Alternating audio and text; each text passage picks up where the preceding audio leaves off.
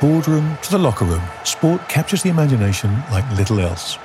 In this podcast, we talk to the men and women who make the big decisions and those who make the big plays to find out where sport is and, importantly, where it's going. But we do so through the only eyes that matter, those of the fan.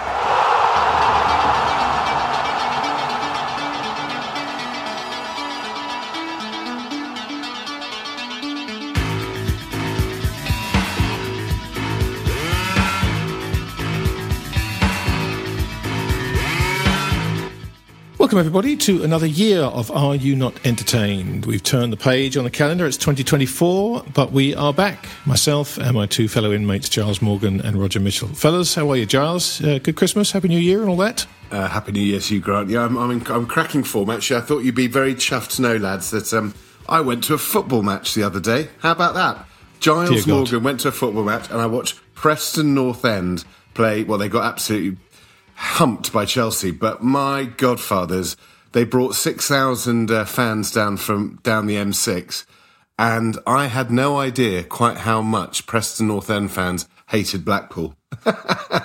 It was absolutely brilliant, I have to say. First half, all Preston North End, both on the pitch and very much in the old shed end, just giving it a lot of laldy. The Matthew Harding stand very quiet, and then probably class came out, but I had a lovely time. I haven't been for probably 5 or 6 years, and I bloody loved it. So that was a good start to the year. Marvellous, good man. What about you, Rog? What have you been up to over the holidays? Nothing much. We had a lot of family here, girlfriends and boyfriends of the children, so there was a lot of teasing and things like that. It was really good. It was really a nice family Christmas. Nothing much to report. Were they teasing you, Rog? No, they know better than Largely. that. Was that... No. They know better. They know I've got a black cap on here somewhere. Anything steps out of line. No, lovely boy and girl. Give us an update on the book. What's been going on with the book over the holiday period? Well, some people have got through it already. Some people read it in a couple of days. Others come back to me with, I'm through chapter X, I'm through chapter Y. They seem to all be liking it. I posted a couple of them. There was a lovely one from Sam Renouf from the PTO, one of our friends, ex-guest. He was very complimentary. So far it seems to be going down very well, Grant. Excellent. The sales through the roof. New York Times bestseller list, do you think? I don't think so. It's a slow burner. I think that's what we used to say in the music business. It's a slow burner. Oh, okay, slow burner. All right, slow burner. An evergreen. It's an evergreen product, as we used to say in the music business. Catalogue. An evergreen product, right? Like the three of us, hopefully. Yes. Well, Chas, we have a guest joining us today on our first bucket list of the year, thanks to our very generous sponsors, Infinity Sports Cruises. And Giles, why don't you let people know who we are about to talk to, because it's extremely topical. It is topical. The United Kingdom, our listeners who live in the United Kingdom in particular, will have been very taken by the endless news stories of one particular story, which was the World Darts Championship and the emergence of a 16-year-old called Luke Littler, who got to the finals. And the World Darts Championships, for those who don't know, it is truly a bucket list event. It's a modern bucket list event. It is one of the great Christmas events in the United Kingdom. So, with all of the media furore, and we were seeing, this was front page news on the Times and Telegraph, unheralded scenes in the world of darts. We thought it would be good to get the CEO of the Professional Darts Corporation, Matt Porter, on the show to tell us all about it. The event finished about a week ago at the world-famous Alexandra Palace, an absolute iconic venue in London. But the media were genuinely in a real frenzy about the extraordinary performances of Luke Littler, who became the youngest finalist in history. And the proof point of that is that the television audiences were off the charts, broke all of the records for Sky Sports here in the UK, and it really was headline news. And ever since Barry Hearn got his mitts on the sport in 1992, darts has been on the rise, and the World Darts Championship is genuinely one of the hardest tickets to get in UK sport. So we thought we should get Matt on, find out what is the magic, what is it all about, how do they do it, what's been the magic touch that they've done, and what can other events learn in the future about how to create events that become iconic within their own time. So Let's find out. Matt Porter joins us on the bucket list. Matt, a very warm welcome to Are You Not Entertained in the bucket list. You must be knackered. 3 weeks, every single night, or apart from Christmas, I know, Ali Pally, 2 sessions, 3,500 people in that world-famous auditorium, all singing, all partying. How on earth, what stamina do you have? It is a pure adrenaline rush, I have to say, although I will quantify it by saying I am quite fortunate to not live far from Alexandra Palace. So that is a huge advantage, and certainly comes into my thinking when people say, are you ever going to move the World Darts Championship? But don't tell Barry that. No, look, it's a wonderful event. I've been fortunate enough to have been doing this job for pretty much 2 decades now. And I say to everybody, if you don't enjoy working on the World Championship, you are in the wrong job. It is a wonderful event. And I think it's now such a fixture of not only the British sporting calendar, but the global sporting calendar, that it's a privilege to work on it. And that isn't just me being soppy. And Matt, obviously the media headlines with the young Luke Littler were omnipresent, particularly from the new year as the build-up. Would he make it? Would he make it get to the final?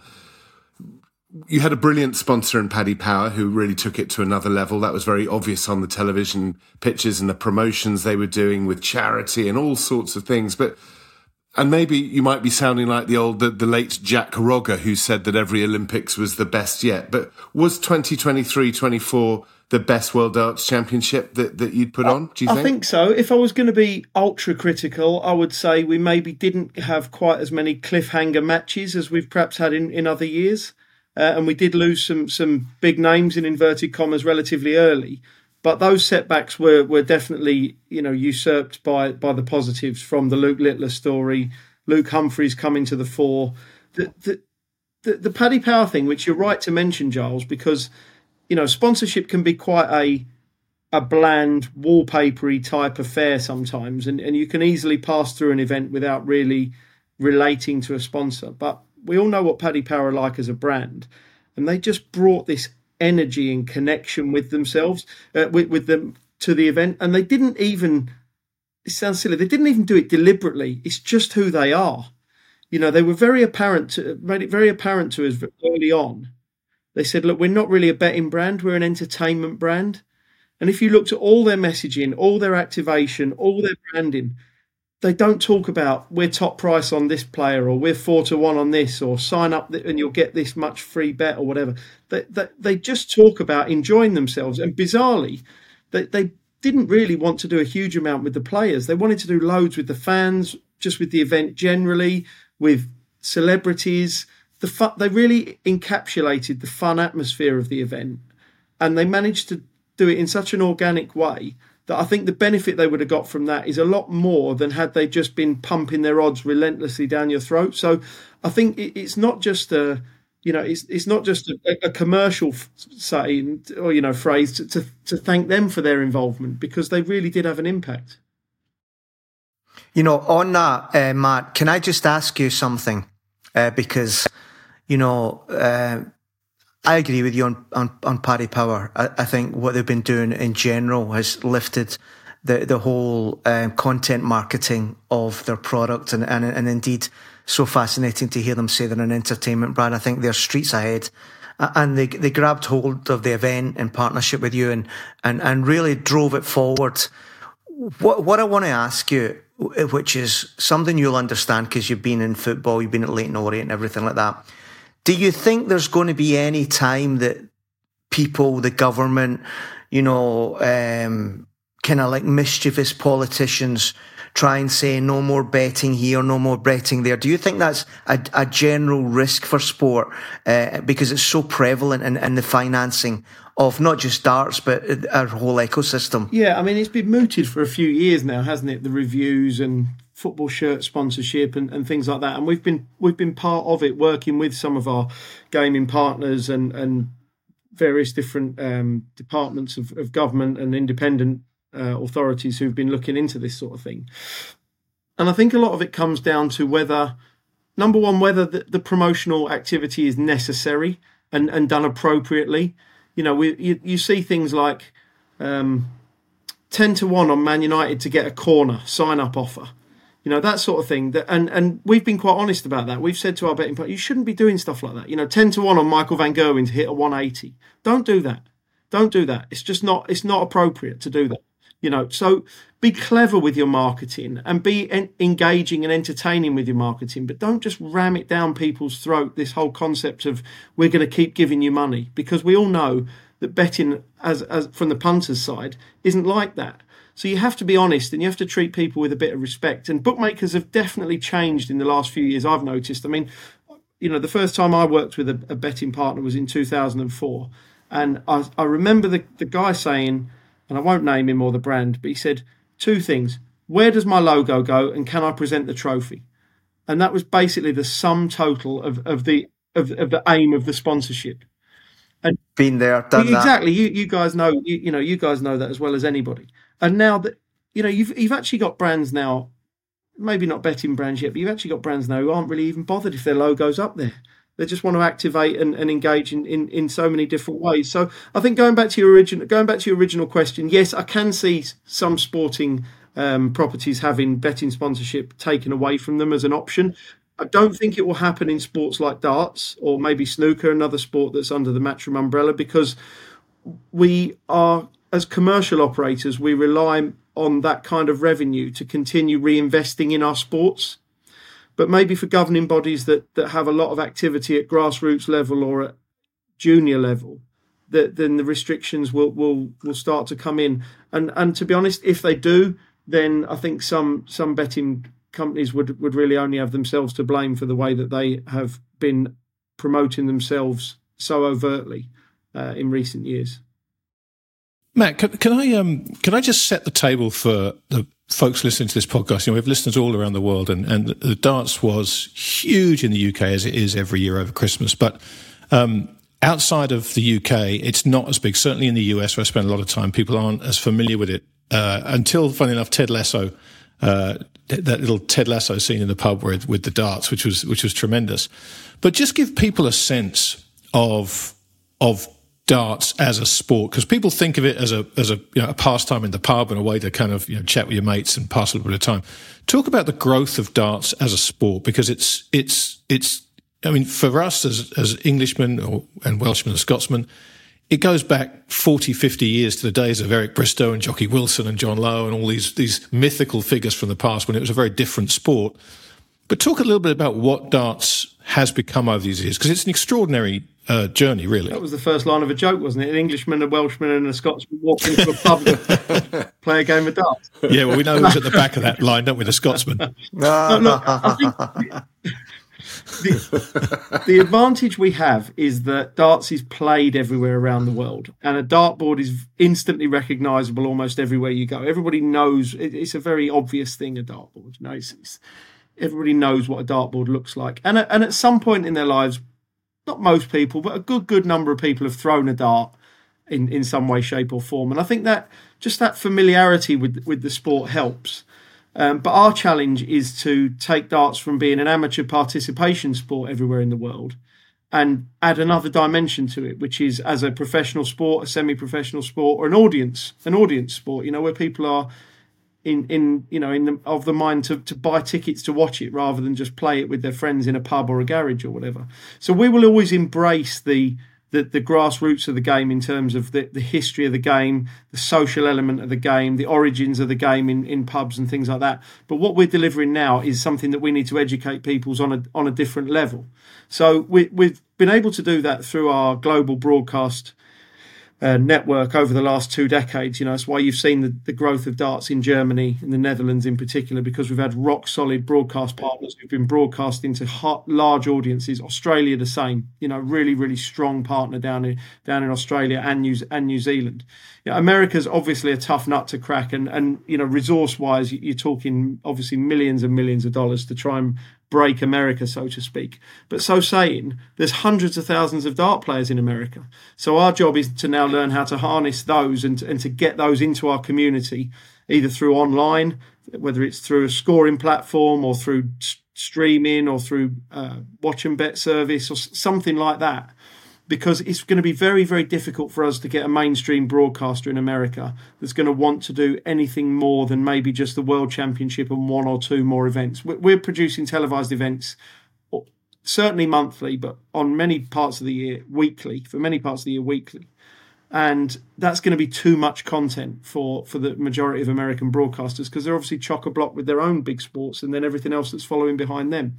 So we've just got to keep chipping away, keep hammering their doors down and convincing them of the product. When you look at America over the last couple of years since COVID, we've done an event at Madison Square Garden and it blows their socks off. They come and watch it and they've seen it on TV a little bit, but when you see their faces, Giles, you've been there and seen it yourself. The atmosphere that's inside that theatre at MSG is not dissimilar to what you'd find at Alexandra Palace. But for the first few minutes, at least, it's almost bewilderment because they can't quite get their heads around what they're about to become part of. And once they acknowledge that you just do it, then it changes. So we're trying to roll that out globally. We've done it, as I say, across Western Europe. We're doing it across Eastern Europe, Poland, Hungary, Czech Republic, Australia, New Zealand. We've got to get back into Southeast Asia because, again, there's thousands and thousands of players there. A lot of them soft tip players on what you would perhaps not be hugely familiar with, but like the arcade type machines.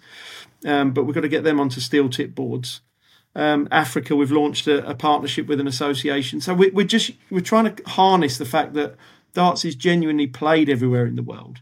It's just how we can move it up the ladder to being an audience and a professional sport. Matt, I'm going to ask you the kind of like AYNE question now, which is the juicy one, and it's a good one. It's a complimentary one because not a lot of people know this. And I'm saying this in the context of things like LIV. I'm saying it in the context of things like PTO and challenger governing bodies. I'd like you to take us through what happened with the original governing body of darts called the BDO. Very much set out, as most sports are, in a kind of like regional committee, very, very tight and flexible governance model. And if I'm not mistaken, that was a model that was struggling. You could say the same in boxing. It's all over the place, this kind of stuff. You guys come along, and I'd like to say that what happened in the last couple of weeks is the culmination of what happens when people say we can do better in sport and we're going to show you how. Could you tell us and the listeners how these years, you said nearly 20 years, has been with regards to the challenger brand yourselves versus the incumbent, the BDO?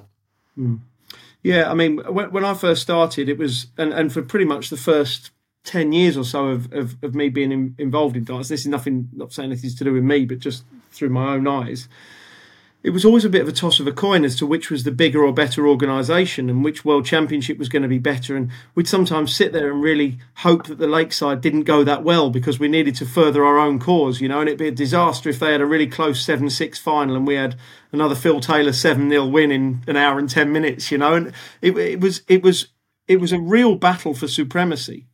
But they ended up eating themselves. The BDO was a governing body with a committee-based structure, one county, one vote, and it just was never going to progress. It was the turkeys voting for Christmas scenario. It was the Blazer Brigade protecting themselves scenario. It was the little fiefdoms that everybody had built up in their own areas. And we basically had Bazza, who just decided he was going to do what he wanted to do. But the way he did that was by putting the players front and centre of it.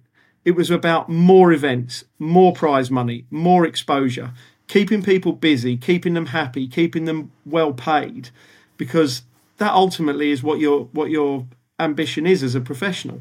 So it wasn't about internal arguing over formats and who was going to qualify for this because of that. Obviously, look, we did have little bits and pieces of that, but we kept that in the background, and it was important to drive the PR machine and to convince people by delivering the biggest events and by delivering the most prize money.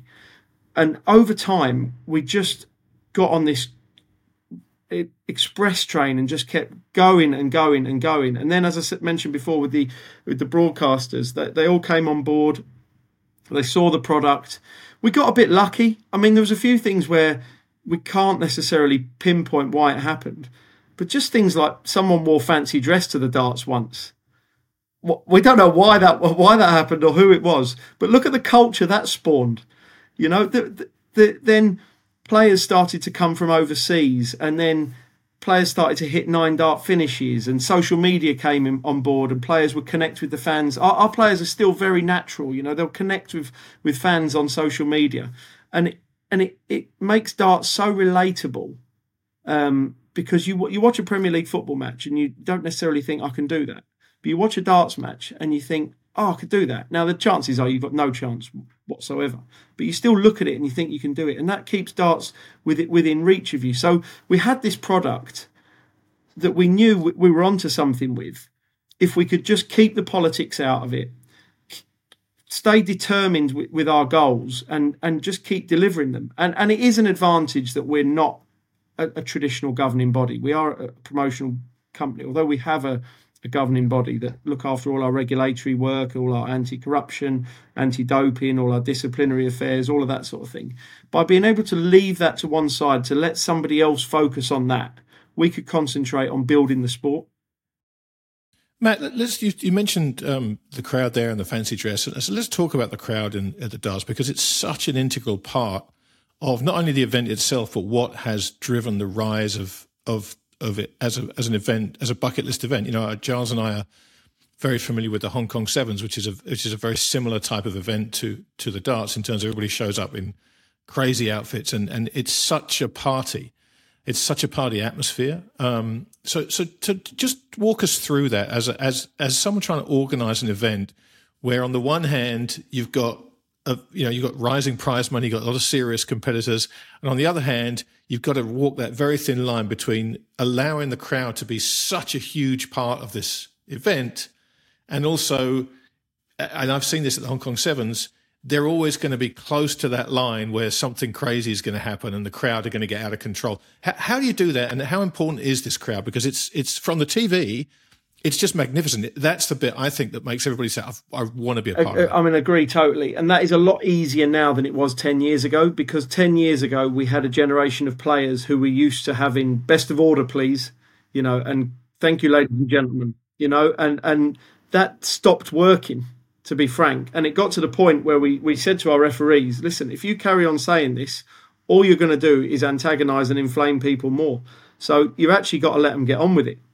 And if you watch it now, you watch that Humphreys v Littler final, there was 3,100 people inside Alexandra Palace transfixed by that match. You know, they were sat there staring at the screens. I won't say the dartboard because no one's eyes are that good, but they were sat there staring at it. You know, and that happens at the key moments and the important moments of the game. But let's not forget why people are there. They're at Alexandra Palace at Christmas, which is as iconic now as being at Wimbledon in the summer or at the Lord's Test match or whatever. You know, it's a bucket list, a destination event, an Instagram event, whatever you want to call it, right? So you have to give people the opportunity to enjoy that experience. Otherwise, they're not going to come back, and it's not going to come across in the way that you've just described on TV. Unfortunately, now, going back to my point from a minute ago, the players now, the new generation of players, not only do they understand that, but that's also all they know. So nobody's coming into the sport expecting a church hall type atmosphere. And the number of players who've been around since that day has obviously dropped. But even so, those guys are now used to it as well. So it's a much easier conversation now than it was 10 or so years ago. That was quite difficult for a few years. It was a difficult balancing act, and it was obvious the crowd was going to go one way. The football crowd came into it. And we have another important factor, actually. We don't let you into a PDC event if you're wearing football colours. You can't come in a football shirt. You can't write a football sign on a 180 card. We want to take that tribalism, take that partisan element out of our game. That's not why people are there. Because one minute they're booing someone, the next minute they're cheering someone. They don't really mind who wins. And we've got to keep it that way. We don't want it to become a North London derby or a Glasgow derby in the darts. That's not what we want at all, you know. So we have to harness the atmosphere that the crowd bring and the fun element that they bring. And the players thrive off it. You know, you see them the way they respond on their walk-ons. And the guys who generally do the best are the guys who respond positively to the energy. Matt, you've worked at Matchroom Sport for many, many years. I think over 20 years, you were telling me. And I think probably from the three of us, we think that you've probably worked for one of the great promoters of the modern era in Barry Hearn. We also have a lot of listeners from all over the world. And we as a podcast have been challenging rights holders and event organisations to get real and to get with it. You talk about the evolution of the PDC and the evolution of the World Darts Championship, which is iconic, and you've explained a bit. How much do you think when Barry took on darts, he'd obviously had his huge success with snooker before that in the 80s, creating a circus, the kind of Barnum and Bailey of snooker, and then he turns his attention to darts. Is the advice to other event organisers that it's a process of evolution, not revolution? Or do you have to be quite revolutionary very early on in order to create the change? How does it work behind closed doors is really what I'm saying. Because you guys at Matchroom, you're taking on other sports like pool and other big, maybe what some might call blue-collar sports that have a real opportunity to grow. Is there a think tank that really thinks through, or is it evolutionary? And then, as you say, someone may have turned up in a ostrich outfit and fancy dress was born. Is there a bit of luck? I'm just interested to sort of get heads in. How do you make the magic? There's always luck, obviously, but I think the important thing is to judge everything on its own merits and not just to throw things into a pot. You know, evolution or revolution depends very much on what the product is and what strengths and weaknesses it has at that time. You know, the darts was a grow. If you look at 2001, Barry came in as chairman of the PDC. I think he'd done the international TV for them for a short period beforehand, but there wasn't much of that back then, you know, obviously 25 years ago. But the product was a strong product. It just needed harnessing and taking on beyond the level it was at that time. It wasn't a broken product. It wasn't a distressed product that needed revolution. It was an embryonic product that needed growing. And I think it's important to whatever you're talking about, to analyse where you are at that time, because the amount of approaches we have from sports, can you do for us what you've done for the darts? And it's like, well, it doesn't just work like that. We don't just turn up and go, okay, let's have indoor fireworks and people in fancy dress and some cheerleaders and bang, next thing you know, you're selling 500,000 tickets a year. It might not be right for your product. You know, it might not be where you are at that time. And I think everything needs to be judged purely on its merits at that given point, because the darts was, as I say, in a fledgling stage of development, having died off throughout the late 80s and early 90s, and then kind of reborn itself with the help of the advent of Sky TV in the mid to late 90s.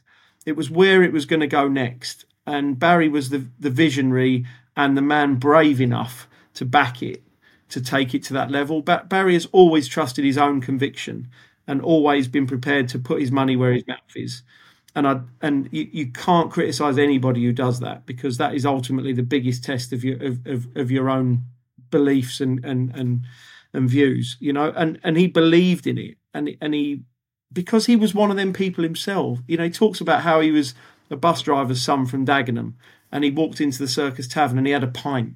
You know, he didn't walk into Circus Tavern and think, and Circus Tavern, for those that don't know, was the nightclub in Essex where our World Championship used to be held before Alexandra Palace. But he didn't walk into there and go, oh, look at all these common people. I can't possibly mix with them. I need to be backstage in the VIP lounge.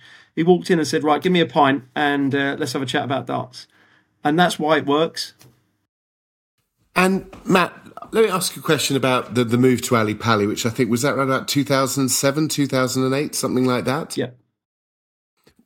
That must have been a very conscious decision, knowing Barry. I'm sure a very good deal was struck as well. But was it important for you as the PDC to get an iconic venue, a place that obviously had the Circus Tavern, which had been a driver right the way through the Phil Taylor years, I guess, so the greatest darts player of them all. But did you want to have a cathedral? Was that something that was strategic to say, this is our landmark for London and therefore the world? Yeah, I think we'd outgrown the Circus Tavern, and it was a good home for us in the early years, but we'd outgrown it. I mean, we were sat in porter cabins in the car park because there was no space for anything, and Sky were moving their production on, and they were just saying, look, we just can't put what we want to put in here. It's just too small. You know, so it was a great host for the event, a fantastic atmosphere in there, but it was pure darts. And once the World Championship started to transcend darts a little bit and it became an international event, it needed a home fitting of the name. And obviously Ali Pali is an iconic venue. It's a much different venue now, by the way, to what it was in 2007. Now it's a thriving event space, indoor, outdoor, summer, winter. You can go and see huge concerts, firework displays, family events. Ali Pali is a vibrant centre, not just for North London, but for the wider area. But back in 2007, I think it was the Odd Model Railway exhibition and a little bit of knit and stitch. It was quiet, and that's being complimentary, But I think that was an advantage for us, because it allowed us to go in there and kind of do what we wanted to do. And they were very accommodating and very positive, and that's why we've had such a long relationship with them, and one that will continue many years in the future, because now it is the two things are just synonymous with each other. But it was the right venue for us to move to because of its location and its history. And don't forget as well, Ali Pali, there was 15,000 people in Ali Pali in the 70s watching darts. 2 minutes on YouTube, and you'll be able to see some amazing clips of people sat there in rows watching guys in suits with a fag in their hand throwing, I'm going to say 75 averages, but, maybe doing them a slight disservice. But it was remarkably different, Matt, let me ask you about what we've just witnessed this last couple of weeks, because, you had this period where Phil Taylor was so dominant in darts. And if you weren't following darts, what he did in terms of domination is up there with any person who's dominated any sport in my lifetime. It was extraordinary, the records he put up, his longevity, and as I say, his dominance. It was just remarkable to watch. And so darts had this kind of superstar that you could pin everything around, and everybody, even if you weren't a darts fan, had heard of Phil the Power Taylor because of what he'd done. Phil obviously retired a few years ago, and you've got this kind of this group of well-known. If you're a darts fan or aware of darts, the Michael Van Goghens, and there's a half a dozen guys who are well known. But what we've seen this last couple of weeks with the emergence of Luke Littler is extraordinary. And so I'm wondering, from darts perspective, how do you go about capturing that lightning in a bottle and saying, okay, we have a new name here who is 16 years old, has captured the imagination of not just the whole of Britain, but anyone watching darts. How do you think about him as a property of darts, in terms of how do we make sure that A, we capitalise on this, but B, we don't burn this guy out, we don't over amplify him? How do you think about that as an administrator of an organisation like media? It's a difficult challenge, and one that's obviously been thrust on us completely unexpectedly over the last week or so. I mean, we knew about Luke's ability before the event because of what he'd done on our development tour, which is for 16 to 23-year-olds, since he turned 16 last January. And he took it, he just destroyed it.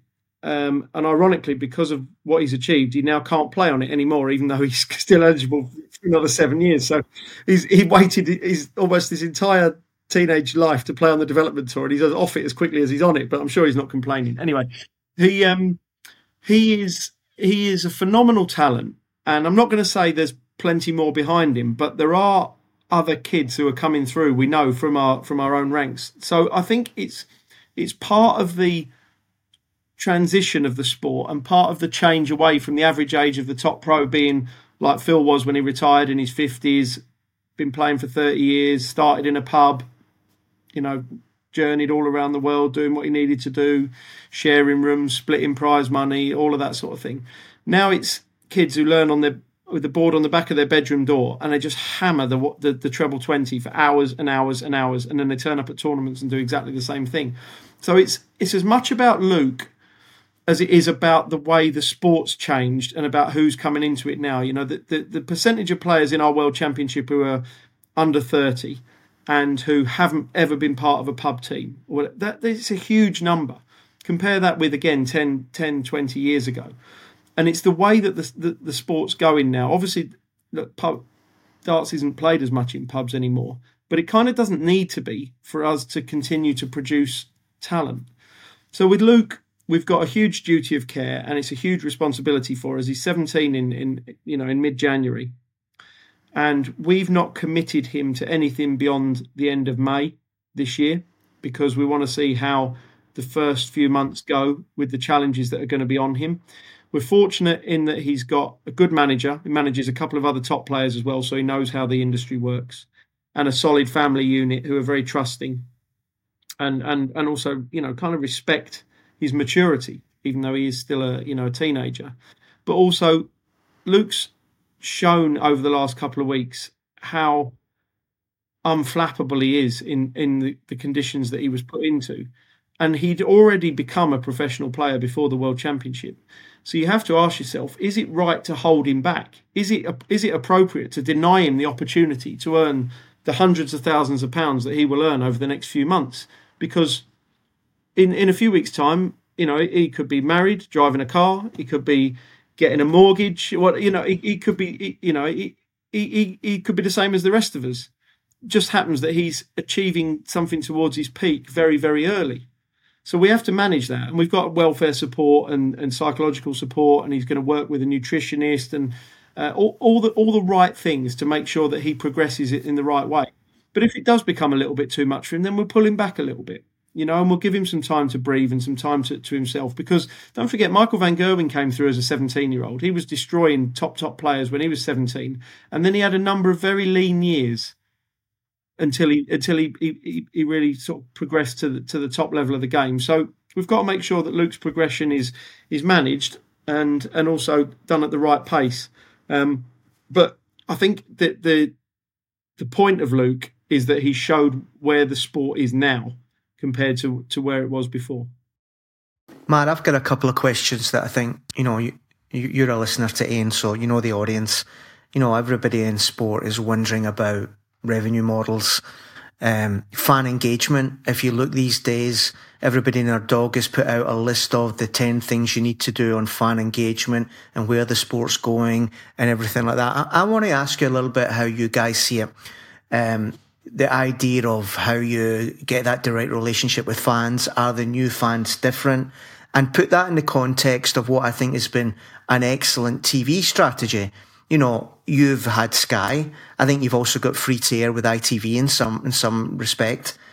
And obviously you already mentioned the international side. I noticed with interest some MPs said it should all be on free to air, the final and everything like that, which is classic. When the bandwagon rolls up, all these kind of people jump on, whereas, Sky was there when nobody else was. But can you tell us a little bit the strategy you guys have got for media, fan engagement and new audiences and all these whiz-bang new widgets that everybody talks about? What are you guys thinking about 2024? We keep it quite simple, really. We try to give people what they want, not what we want to give them. And because of people have got a strong engagement with us. Our database is substantial, and we're very well learned about who our people are and what they want. We put a lot of effort into that. We know the profile. We know how that profile varies across different regions, different countries, different events even. And we can communicate with people on different levels. We don't take ourselves too seriously on social media. Although darts has always been a sport that people have been happy to have a little pop at. We don't go too far, obviously, that way. But in the same vein, we don't take ourselves too seriously either. And because we have that advantage where people don't generally mind who wins and loses too much, which means that people don't generally leave their engagement with us angry because of the result. If you look at football or team sports, people are invariably annoyed. They generally go to the matches not to have a good time anyway. They go to the matches to have a shout and criticise and abuse. People don't really come to the darts to do that. You can talk about Gerwyn Price. If you look at Gerwyn Price, he gets a little bit of booing on his walk-on. And watch his last few matches, if you don't believe me. Doesn't really get booed, at all now. He did for a while, and he's gone through that phase. And 99.9% of our players don't get booed because the crowd are fine with them. They don't mind if they win, they don't mind if they lose. They cheer when they do well, and they have a joke with them when they miss a 9-darter and whatever. So we have that advantage, and we take that and we use it to create a platform of fun and a platform of interaction where we ask, we talk to our fans a lot, directly and indirectly, about what they want to see happen and how they how they found it when they came and things like that. And then we use that information to mould what we do going forward. We don't just impose things on them. But it is easier because they don't care about the result. That, I have to admit that does really help us to engage with people and leave them with a positive impression of us. Matt, you mentioned entertainment, and it seems that darts has always had that level of entertainment back even in the 80s, obviously, with Bullseye, and I'm talking that's a different era to now. I believe the World Championship trophy is the Sid Waddell trophy.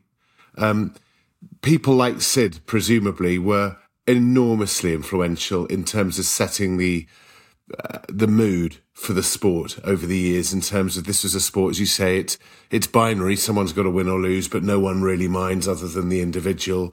I mean, they're still trotting out some of Sid's quotes, which I still believe are the greatest commentary quotes in the history of sport, and they should be put in a museum for all time. But I listened to the commentary and I watched a lot over this year. It feels like a sport that's now really grown up. The entertainment comes from the crowd, but the way that the commentators, the way that the people are talking about it, the professionals, it's become it's become a serious business. So you've got this wonderful combination of the fans having a wonderful time, but the athletes, if that's the right word, but certainly the players and those who are commenting on them are taking it very seriously. It's an amazing evolution. Yeah, it is. And Sid was obviously, he was along with, I don't know, John Motson, David Coleman, Murray Walker. He was the voice of his sport, wasn't he? And everybody who was watching sport or darts at the time knew Sid and knew what he was all about. But Sid painted pictures with words.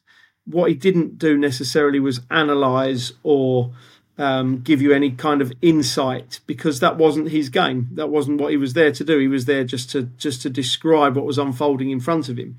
If you look at the sports fan now, in the age of social media and the age of data and the age of the internet, they are far more educated into what they're watching. And so they want analytics about technique. They want to know statistical information about what's helping you succeed, what's helping you fail, whether it's because it's helping them bet, whether it's because it's helping them have a conversation with their friends, whether it's because it's helping them post a message on social media. Fans are different now to what they were before. People just used to watch it because they enjoyed it.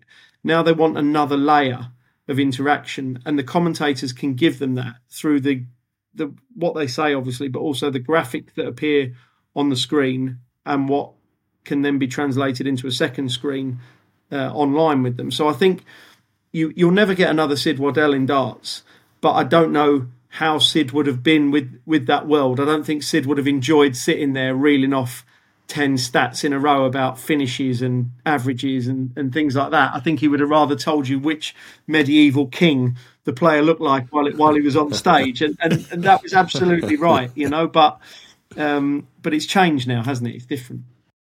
Matt, an important question, this one, I think. Again, a bit linked to my last one. I'm a great believer, probably contrary to what people think, in women getting involved in sport. And golf is one sport that I think's missed a trick in that.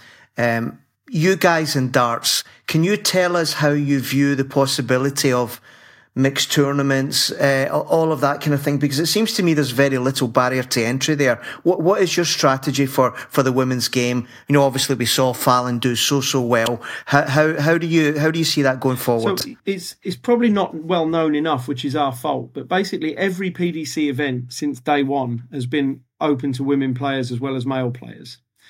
We've never had men's tournaments and women's tournaments. We do now have women's tournaments. So I'm not said that right, but we've never had men-only tournaments. What we haven't had is women playing in our tournaments. So they've just looked like men-only tournaments. So we took a view on it a few years ago and said, when the BDO was sort of collapsing, and it was like, where are women going to be able to play darts here? So we introduced the qualification for the World Championship, and then we introduced the Women's Series, which is a series of events, 24 events, £10,000 prize money per event, culminating in qualification for the World Championship, the Grand Slam, And then our only women-only TV tournament, which is the Women's World Match Play, which the top 8 women in the world qualify for. Bo Greaves is the current champion. Fallon Sherrock won the previous year. The aim of that structure is to give women a realistic pathway into the top of our pyramid. Because what we found, again, doing research in the same way we did with fans, we did it with women players. What we found was that it was quite intimidating for a woman to go into an all-male environment as a player. And it wasn't something they were hugely comfortable doing, maybe either not confident from a personal level or a sporting level. So we knew there was a lot of interest from women in playing darts, and that was borne out by the number of women that were playing in the more organised amateur events. So by founding the Women's Series, which is now up to over 100 entries per tournament, we've given women players a platform to play within our standards, as in the way we stage the events, are staged exactly the same as the Pro Tour events are staged. And they can then get a feel for how confident they are, how comfortable they are, how good they are. And then they can decide if they want to move on and play in Q School, if they want to play in our Challenge Tour, which is our secondary tour, or the Development Tour if they're under 23 years old, and then gradually integrate into the main system. We take a view that anything like this, whether it's a new market of a territory or a new demographic, is going to take 10 years to work. You know, that's being shown by what's happening now in Germany. It's shown by the standard of player that's coming out of Asia. We first started investing in Asian players about 10 years ago. Australia, the same prior to that. So we're not expecting there to be 10 women in the top 50 of the world within the next 2 years, but maybe within the next 7 to 8 years. And Fallon was extremely unlucky because what she did, probably what Luke Little has just achieved, is the only thing that sparked more interest than what Fallon did. So what she did was off the charts in terms of level. But then, of course, COVID hit 6 weeks, 2 months later, and just pulled the rug from under her feet. You know, Fallon was invited into everything. We were going to be taking her around the world. There was media interest, blah, blah, blah, and it all got taken away from her. So she was extremely unlucky. And when the opportunity came for her to do that again in 2021, the moment had passed and she wasn't on top of her game, and it didn't quite work in the same way. But there'll be another Fallon, whether it's Bo Greaves or somebody else coming through, and they'll be the beneficiaries of the building blocks that are being put in place now. So our aim is to have women integrated into the sport at the top end, but we're also trying to give them a route in that's a little bit more comfortable for them as things stand. And I hope that doesn't sound patronising, because I don't mean it to. Matt, it's an amazing story. We've talked about the bucket list, the modern day bucket list, which is undoubtedly the World Dart Championship, and congratulations to you and all your team, because it really is an astonishing event. I've been privileged enough to go, and my voice is still recovering, which tells you everything you need to know about the event. But I wondered, Matt, we haven't talked much about you. You've been in the sports industry for 20 plus years. You've worked with one of the great promoters. What's on your bucket list? What event would you love to go to that you've never been to that would really float the Matt Porter boat? That's a good question. I've not really thought of that. I mean, I was fortunate enough to see Usain Bolt win the 100-meter gold at the London 2012 Olympics. That was pretty special for me. I'm a big football fan, but I'm a big event fan. You know, and you know, when you work in the industry, you go to events and you look at them through different eyes, don't you? You sort of look at signage and stewards and boring things like that, and you don't tend to always watch. You don't tend to always watch the sport. I mean, I was at Wembley when we lost to Italy in the Euros a couple of years ago, which was a vile experience. But regardless of that, I think I'd like to, when my son's a bit older, I'd like to take him somewhere pretty special. I don't know what that would be yet, whether it's he's getting into golf, whether it's the Masters or the Champions League final or the World Cup final or something like that. I'm probably giving the terrible answer. I don't really know. I mean, I think it's interesting though, because your company, Matchroom, I mean, many would say that the World Snooker Championship is a bucket list event, and certainly for British people who've grown up with that BBC coverage, you'd put it right up there. The darts is definitely the modern day hero. I mean, literally, as you know, I work in the city now.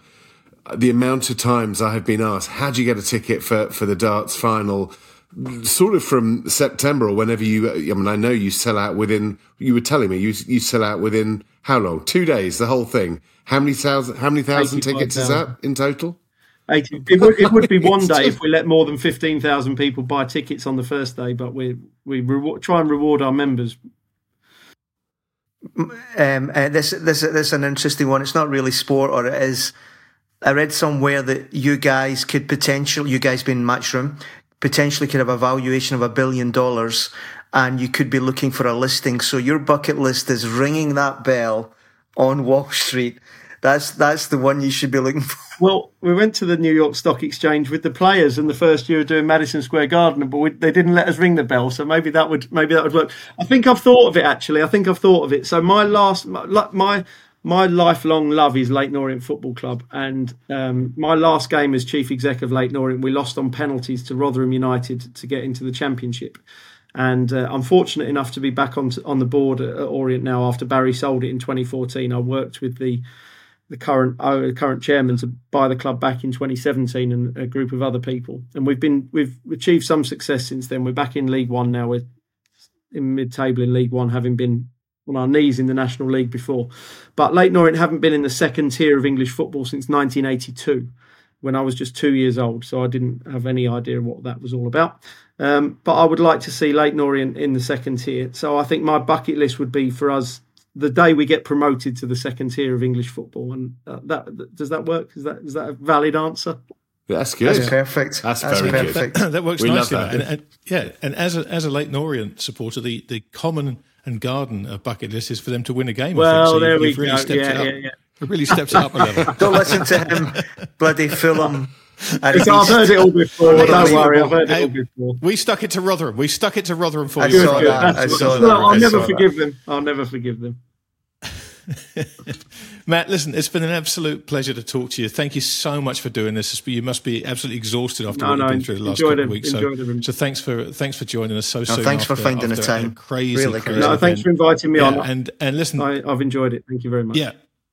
Look, the best of luck with everything that follows this year. I think it's going to be fascinating to watch the impact that Luke has on public awareness of darts. And I wish him the best and wish you guys the best. And again, thanks for joining us. Thank you very much. Thanks, guys. Thank you, Matthew. Well, fellas, that was a lot of fun. I have to say, I was transfixed by the darts. So it's great to get a little sense of what's happening behind the scenes with it all. I was working in the city during the early New Year period, and we used to talk about, I think, in the old days pre-COVID, water cooler moments and people chatting away. It was astonishing. Everybody in the office that I work in the city of London, everybody was talking about the darts. It was, and obviously having involvement as we are, and we know the Matchroom team. It was just brilliant. Actually, it was a real. For me, it's always wonderful when sport is the true headline and people are really talking about it. And it didn't matter who you were, and you didn't have to be a fan. You just got behind it. It was really special. And Matt has been doing it for a long time. I think he's learnt from the best. He's definitely one of the apprentice that has grown up within Matchroom and doing just a phenomenal job. And I think he was very humble about, yes, Paddy Power came in this year and did so much, but it's because the foundation is so damn strong. So damn strong. Feels like this time next year, got to be an AYNE day out, hasn't it, fellas? What do you reckon? I think there should be a show from Ali Pali. I think it's only a matter of time. Let's do that. But, listen, the thing with the darts and a little bit the discussion we had there, we're all basking in the event and sport and the stories and Luke and everything like that. But honestly, people should study if they're serious in their jobs and an existing rights holder or a governing body and they think that they've got, some kind of future, they should study what happened to the BDO. And they should study what happened when the Hearn family and PDC came along.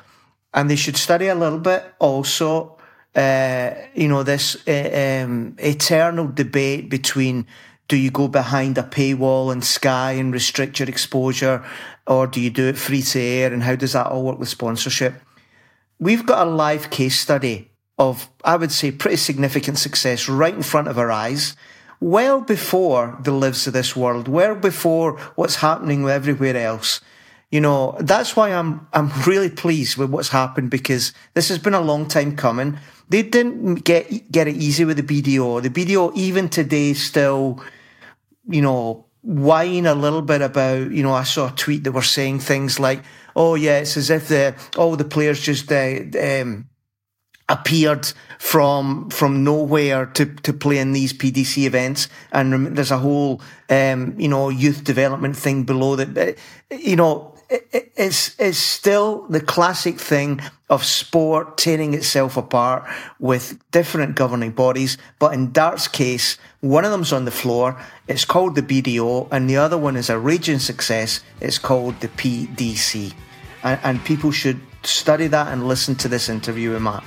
Well said, Rog, well said. Well, gentlemen, that's it. The first show of the new year in the books. Our thanks to our guest, Matt Porter, for joining us so soon after what was, I'm sure, a hectic couple of weeks. And our thanks, as always, to you for listening. We will be back again for our second show in the new year in the not too distant future. But in the meantime, if you're not following us on social media, that's very easy to remedy. You will find us at EntertainedR, that's the word ARE on Twitter. You'll find me at TTMYGH. And you'll find me, Giles Morgan, at Giles Morgan 71. You will find me at RPM Como, as usual, but I'd like to thank AA Infinity Sports Cruises, and we'll see them in the next show of the Bucket List. Thank you very much.